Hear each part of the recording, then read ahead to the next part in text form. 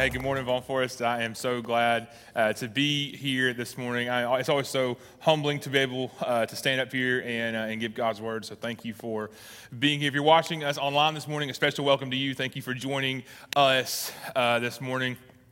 Chad mentioned it, but every time I get up here, I feel like I don't do a good enough job of thanking you guys for the way that you love and serve and give and pray over our staff, all the different ministries, just everything that you guys, the part that you play in making Vaughn Forest what Vaughn Forest is. It is so great to see the people of God being the church that God has called us to. So thank you for what you do. Thank you for what you do. Do not grow weary of doing what God has called us to do in furthering His kingdom into the world that needs Jesus. Amen. So thank you for what you do. So we're going to wrap up this series this morning, The Battle for Your Mind. And I think we've done a really great job. Our team has had a really good vision for this series, and it's been really great to see how God has worked those things together, and we have navigated through this. And as Chad started a couple weeks ago talking and kind of defining what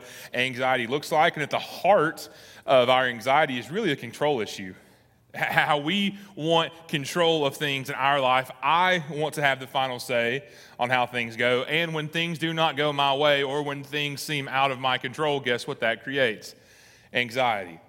When the answer to that is giving control to the one who holds all of humanity in his hands.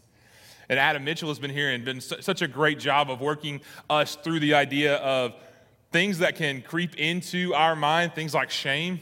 And how do we view shame? How do we move past shame? And the key to that is not looking at us through the lens of our shame, but looking at ourselves the way God looks at us, and that's through the blood of Jesus. And then Adam also talked about battling busyness and how busyness can create issues in our life when we have things that are out of whack, when our priorities may be different. And so today, I want us to kind of look at the idea of what is hope? How do we find hope?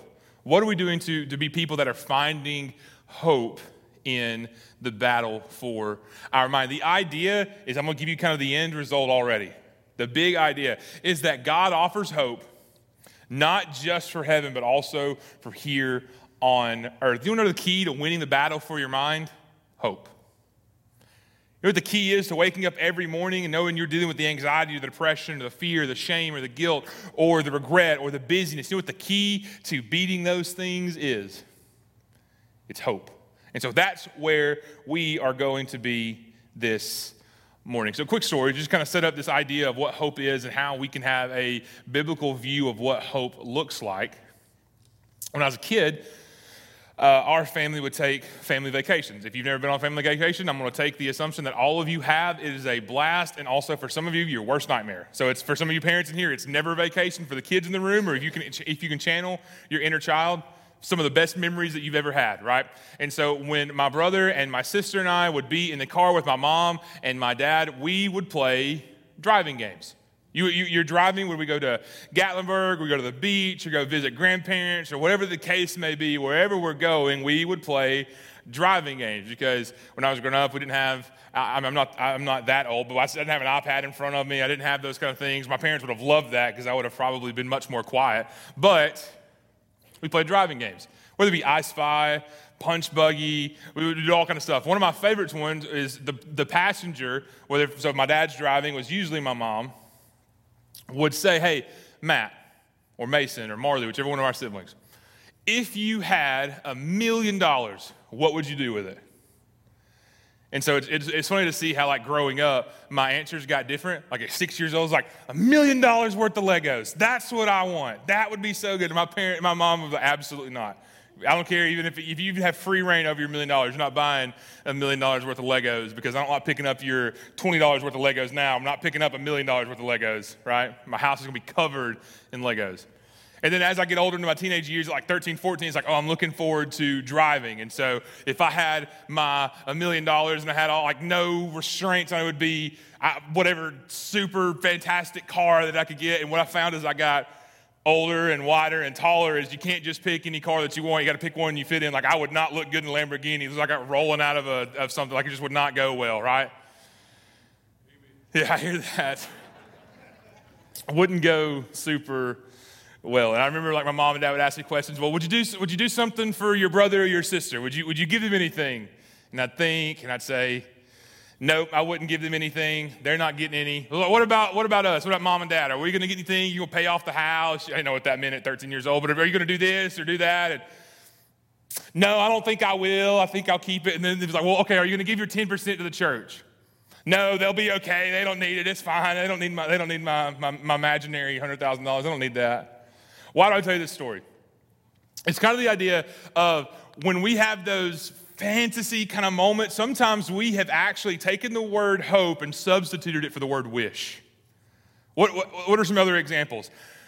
Last week, when we all thought like the snowpocalypse was coming, and I don't know if you guys saw any snow, but I didn't see any, right? But I go out to my car, and some of you still had to go to work, and you went out to your car in the freezing cold, and it's like negative 17 degrees, and you hope that when you turn the key in your car, you hope that bad boy cranks. You hope your battery will start that car. Or that maybe if you're managing right now your investments and you hope the economy will swing this way or that way or the way that benefits you in the most, you hope that happens.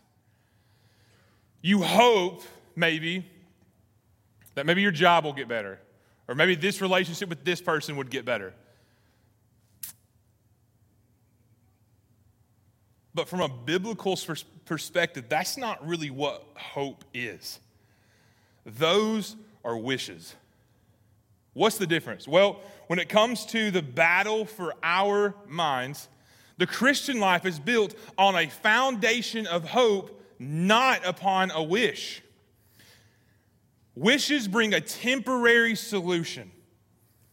It provides a fleeting daydream fix, not a fixed point that we can progress towards. Here's one of the best way I've ever heard it said. Wishes are like bubbles. And again, channel your inner child with me just for a second. I love bubbles. Big fan of bubbles, right? I'm sure somewhere on campus today, some of our preschool or kids ministry, somebody's blowing bubbles somewhere. Why? Because it's fun. Because they're great. But they only last for just a second. Because after a few seconds and you have a little baby and you blow a bubble and they think it's the greatest thing and they're looking around, what happens to that bubble? It pops. And you just broke their little heart right in front of them, right? They just think it's the worst thing that's ever happened to them. Wishes are just like bubbles, and the fact of they're there for just a second, and they seem so much fun and so good, but they pop, and then what are you left with? If your life is built upon wishes,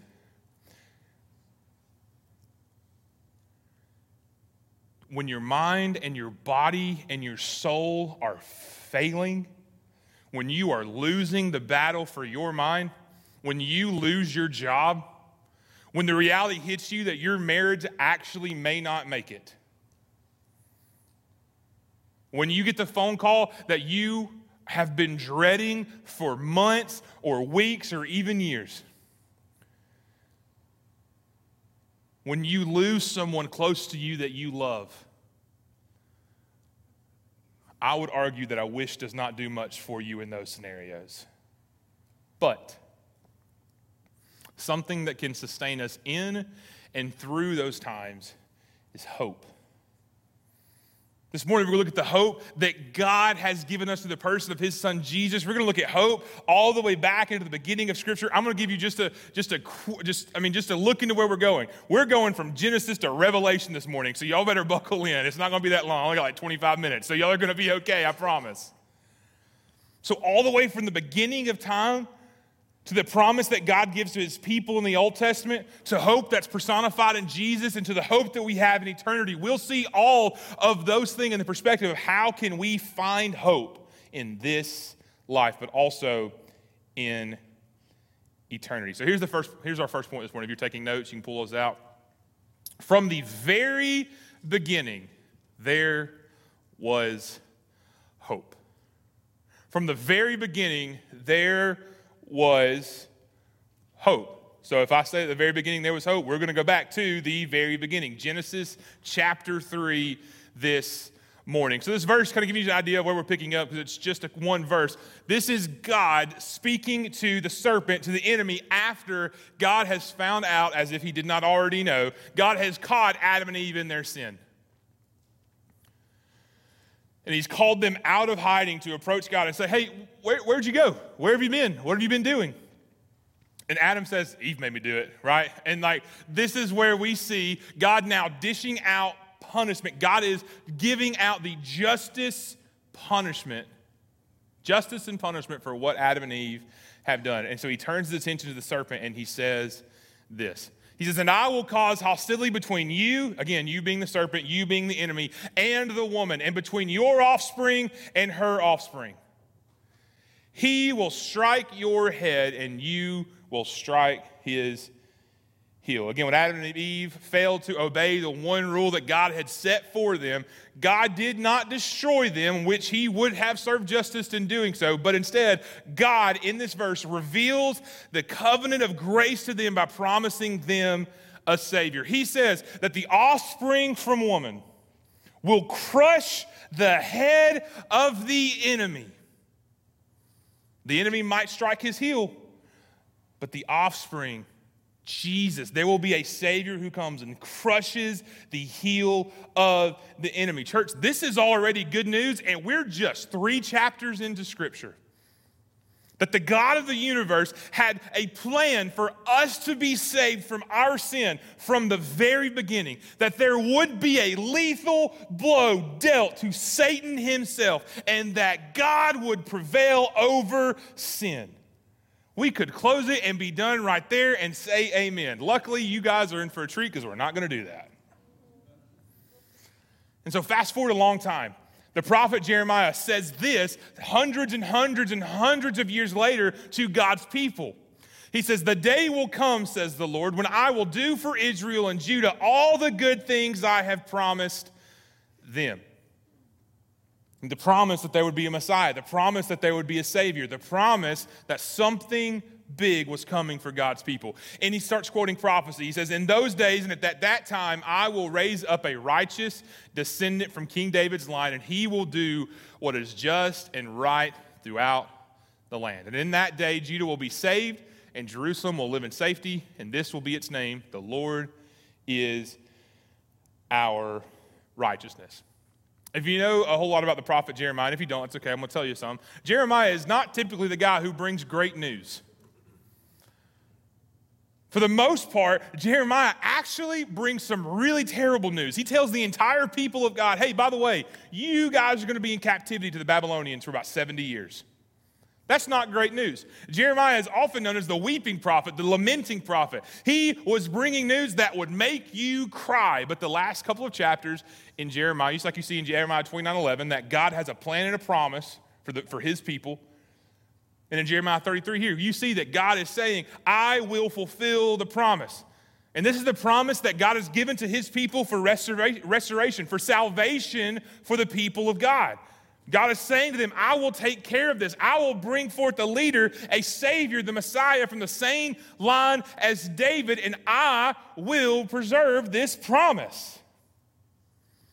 God says, I contain all the playing cards. I will make a way. I will provide.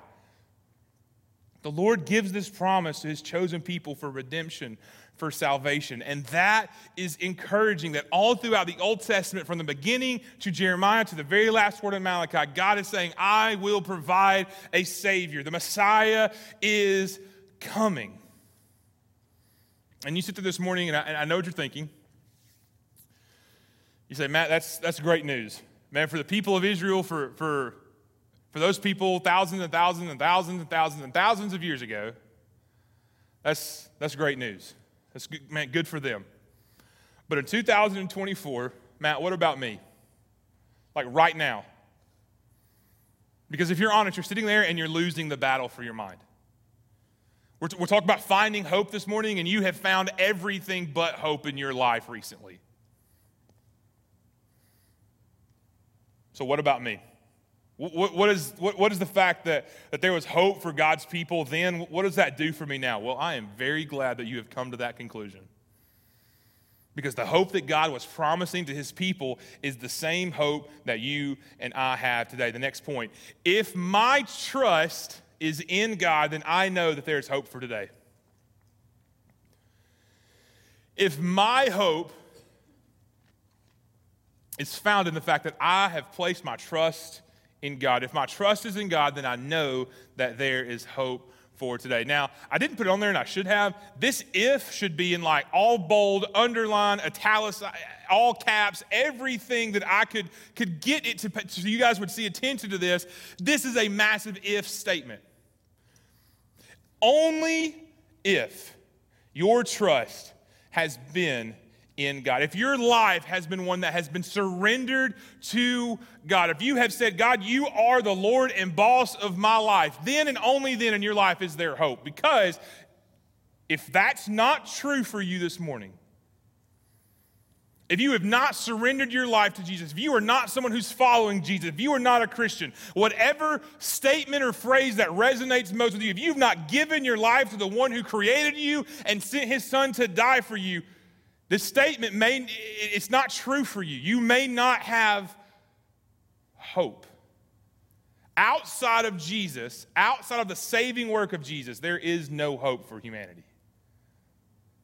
But if my trust is in God, then I know that there is hope for today. What does Paul say in Romans 15? He says this. He says, I pray that God, the source of hope, will fill you completely with joy and peace because you trust in him.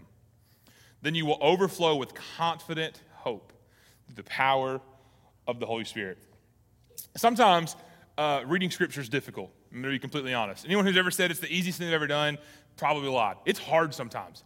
It's hard to understand how all these things fit together, and there's like all these pages and books and different people and stories and some really strange stories. And how does all this work? I don't understand this. This is really complicated.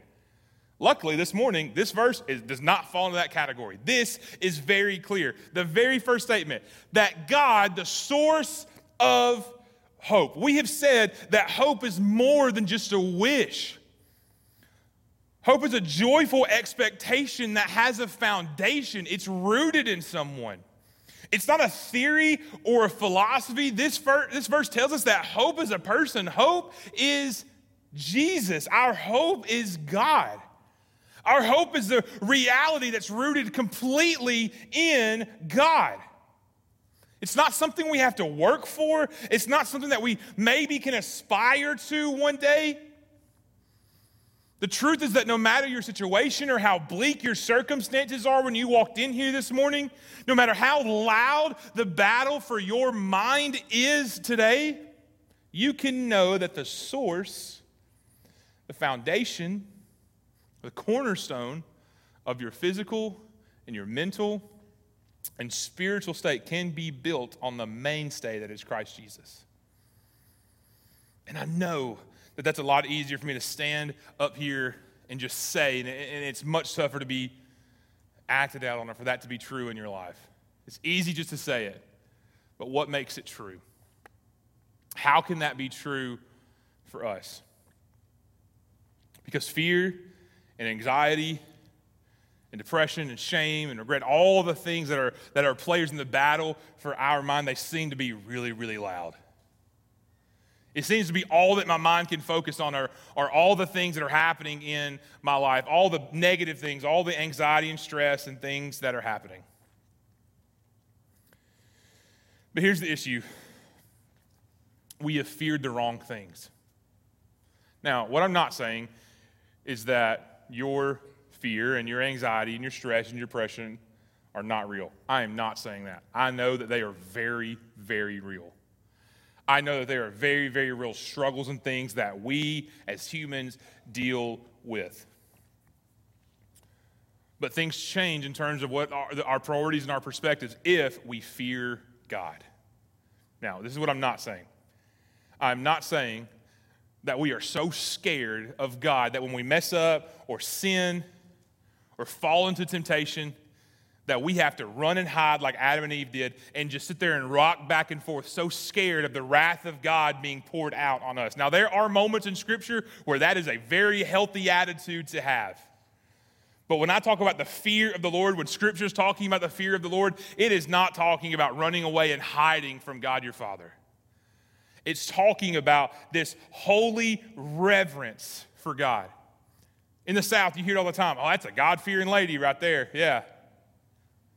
That's a God-fearing man. That's a God-fearing family. What does that mean?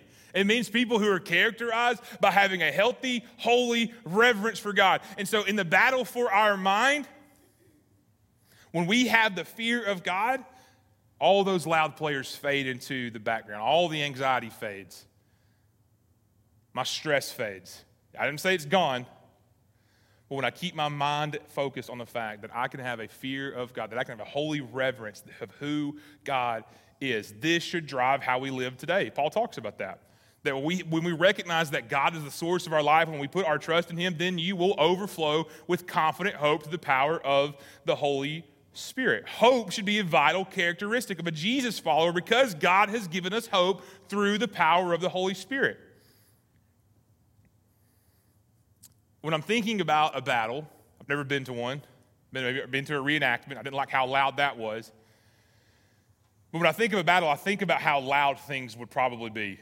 Like, I'm not even sure I could think straight with how loud a battle is. When I think of a battle, I think of, again, something that's loud. Chaos. Just craziness. Things up in the air. No order whatsoever. And sometimes in the battle for our mind, in the trenches of that battle, that's what our mind can feel like. That it's chaotic, it's loud, I'm stressed, I don't know up from down, I can't do this, I can't do that. I am so stressed out, I don't even know what to do. So what's the opposite of that? Like if we're finding hope and effort of finding the opposite of winning the battle in our mind, where do we want our mindset to be? I would say the opposite of the battle for my mind is peace of mind. A peace that passes all understanding, that comes only from God. Scripture tells us, hey, how do we get that peace? Scripture tells us that refreshing times from the Lord will come when we repent. Do you want peace in your life? Repent. Are you craving times of refreshment in your life? Now, again, when I was a kid, if someone said times of refreshments, I thought that meant snacks. And I figured out it was snacks, and I like those, but that's not what we're talking about. We're talking about times of peace and tranquility and the peace that does pass all understanding. Do you crave that in your life? If so, repent. Is there sin in your life that's fueling the battle for your mind? Repent. Is there a pride issue in your life? Repent. Is there hidden sin in your life this morning? Repent. Is there bitterness in your soul against somebody or against God? Repent. Repent. What does that mean? It means turn away from your sin and run toward the way of Jesus. Listen, here's the key. Repentance is the path to life, and that Jesus is the way, the truth, and the life. Jesus is the best possible way to live. So when we repent, it leads us to a life of obedience. And too many people think that following Jesus is this head down, somber, heavy religious duty. No, following Jesus in obedience is like a fresh drink of water when you're exhausted. And if you know what exhausted is, just wait till July or August around here and you come in from inside, you'll know what exhausted feels like and you want water. And that's what following Jesus is like. The obedience of Jesus is refreshing. And so because of our repentance that leads us to obedience, the end product is hope. I have a hope in who Jesus is. My trust is founded in the work of Jesus on the cross. And so I repent from my sin and I obey and live how He's called me to live. And because of that, I can have hope. To really trust in Jesus, to really win the war in your mind, repent from your sin. Obey what God has called you to do. And that can lead you to be hopeful in this life. So God has always been hope. There's always been the promise of hope. You can have hope for today, but what happens when your life comes to an end? What happens when your time on this earth is done? When you take your last breath? How do we view hope through the lens of eternity? Our last point this morning. In the battle for my mind, I keep fighting because of hope. Like this sums up the entire series. This is the answer. Keep fighting. I know some of you this morning want to quit. The battle is too loud. The battle is too hard. I'm too exhausted. I'm too tired. Keep fighting. Why? Because of hope. Not because of any self-help antidote. Not because of any special formula that we have to give you. But because of the hope that we have in the person of Jesus Christ, we can have a hope of heaven. Titus chapter 2 gives us a really great glimpse of this process of how we go from placing our trust in Jesus to living as he's called us to live into the moment where we will see him again. Titus chapter 2 verse 11 says this, "For the grace of God has been revealed, bringing salvation to all people." What is that? The moment that salvation was revealed to you, the moment that you realized I am a sinner that needs a Savior, and you accept Jesus into your life, he changes who you are, and he calls you a Christian. What's this process called? Well, the fancy term is justification. And justification, by definition, is the moment where you are declared not guilty. That you've been caught repeatedly in your sin. You have openly said, hey, you know what, God? I like my way better, and I'm going to do that. Your way is not really good. That's really what sin boils down to. In any essence, it's saying, hey, I like my way better than I like God's way. That I'm God and God's really not. That's what sin looks like. But the moment you realize that, and upon hearing the gospel of Jesus Christ, that Jesus was born, that he lived a perfect life, he died a death that you deserved, that I deserved, but he didn't stay dead. He rose 3 days later and defeated death, hell, and the grave, and now has gone to prepare a place for the people who are now following him. That's the gospel of Jesus. And so you've placed your trust in him, that you're forever changed. You are justified. Why? Because Christ was willing to pay sentencing for you. This is justification. It just means that the charges are no longer attributed to you. Jesus has paid your penalty in full. And at that moment, God justifies you, and that status can never be changed because you are safely within the hand of your Savior. When this happens, God declares you saved. Your scandalous rap sheet has been wiped clean, and you can have everlasting life through the sacrifice of Jesus. You have been justified through your faith in him. Justification Day is a very good day. So the moment that we are saved, the fancy word is being justified. Titus goes on to say this. So we've been saved, so now what? What do we do? Well, he says, and we are instructed, after salvation has been revealed to us, says we are instructed to turn from godless living. That means repent. To repent from godless living and sinful pleasures, we should live in this evil world with wisdom, righteousness, and devotion to God. We call this process, it's really fancy, sanctification. Now, I've taught this before, and I had some students as a student pastor at other places. They get confused between sanctification and sanitation. It's not the same thing, right? It is not hand sanitizer. It is not, you can make that correlation probably. You are wiped clean, right? But it's not the same. Sanctification. It's a fancy word. You know what really is? It's discipleship.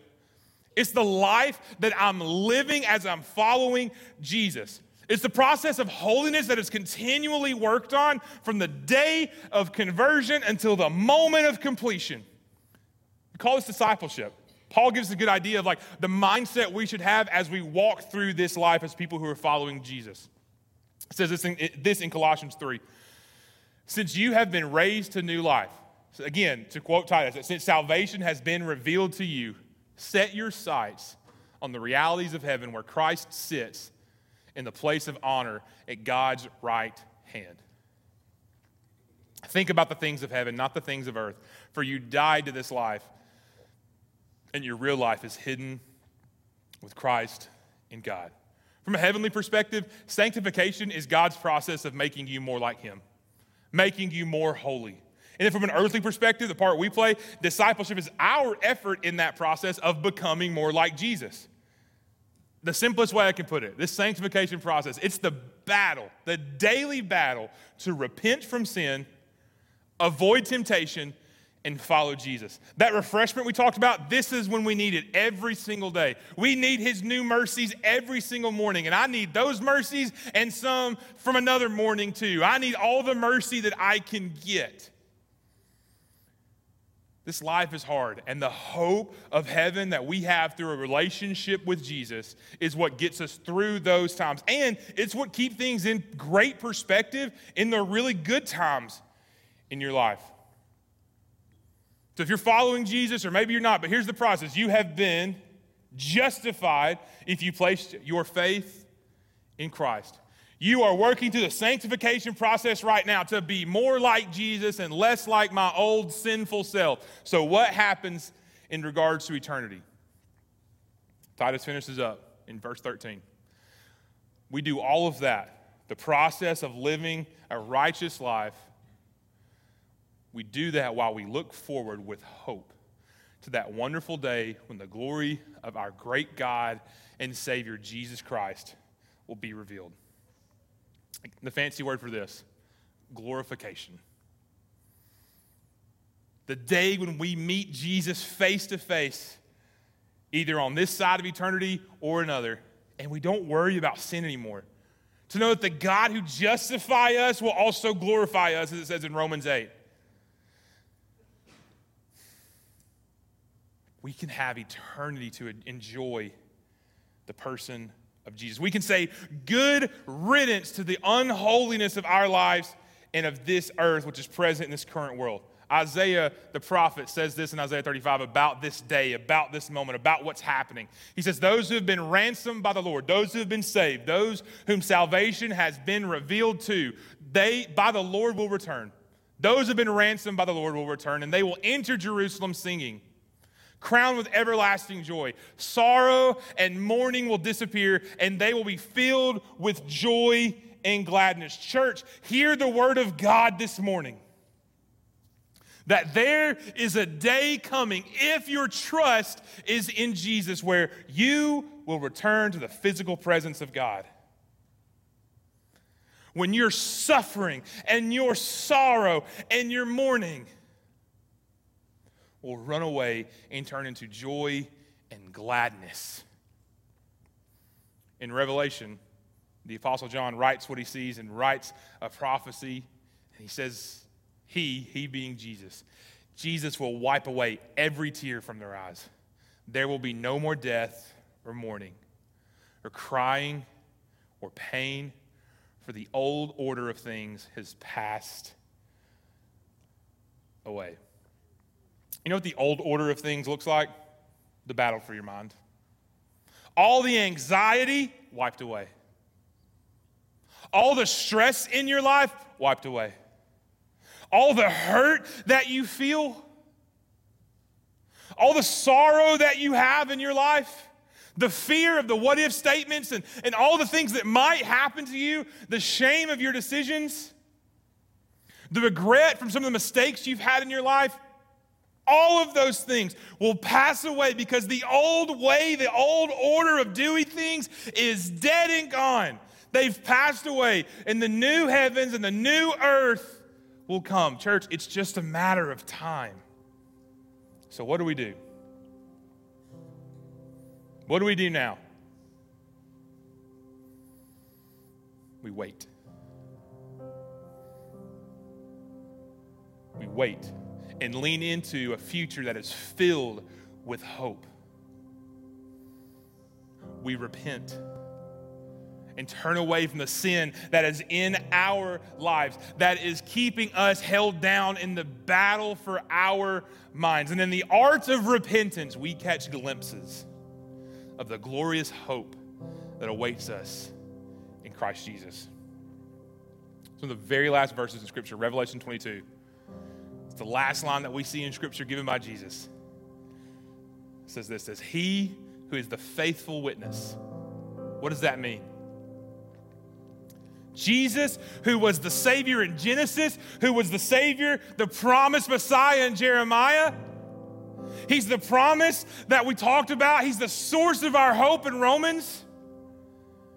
He has justified us, He is sanctifying us, and He will glorify us. He is the faithful witness that says all of the words in this book, all of the promises, all of the truth, all of the mercy and the grace that He gives to us, every bit of it is true. And He is the faithful witness that says it's true. And what does He say? He says, yes, I am coming soon. Churches, people who are in the sanctification process, who are looking with a hopeful expectation of that glorification process, this should be our promise that John says. The fancy word is Maranatha. You know what that means? Amen. Come quickly, Lord Jesus. Like, think about that. We say that sometimes, we say amen sometimes in Southern culture a good bit. That Jesus, again, has said, all of this is true. Everything I've prophesied, everything I've ever said is true. And John just kicks back and says, amen. It is true. And because it's true, come quickly, Lord Jesus. Because my trust is in God, because my hope is in God, because I know that there has always been hope. There is hope for today. And because I've been justified, I'm being sanctified, and I know I will be glorified, there is hope for eternity. And so all I can say in all of Scripture is come quickly, Lord Jesus. If you've never placed your faith in Jesus, if you've never experienced this process of being justified by the blood of Jesus, today is your day. Let today be your justification day. Let your heart cry out with everything in you. Come quickly, Lord Jesus. We need that. More so today than ever before. And we'll need it more tomorrow than we did today. Come quickly, Lord Jesus. Pray with me this morning. Father, I thank you for your word. And God, we praise you that it is so full of truth, that every word of it is true. Every line is the story of how you are working your Son into our lives. God, how we just play a part in that, a measly small part, God, that you are saving us, that you have justified us, God, that you are sanctifying us. And Father, we pray fervently for the day that we can look forward to where you will glorify us in heaven with you. God, on the days where the battle for our minds seems so loud and it's raging so chaotically, God, may we be reminded, restore to us the joy of our salvation. Remind us of the day where you revealed salvation to us.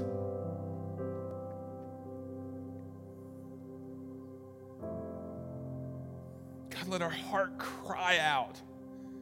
Come quickly, Lord Jesus. Come quickly, Lord Jesus. And God, may we be ready with a fixed view of how hope is founded in you and only you. God, may you have your way in this place right now. These things we ask in your name, the only name in which we can have hope, the name of Jesus. Amen.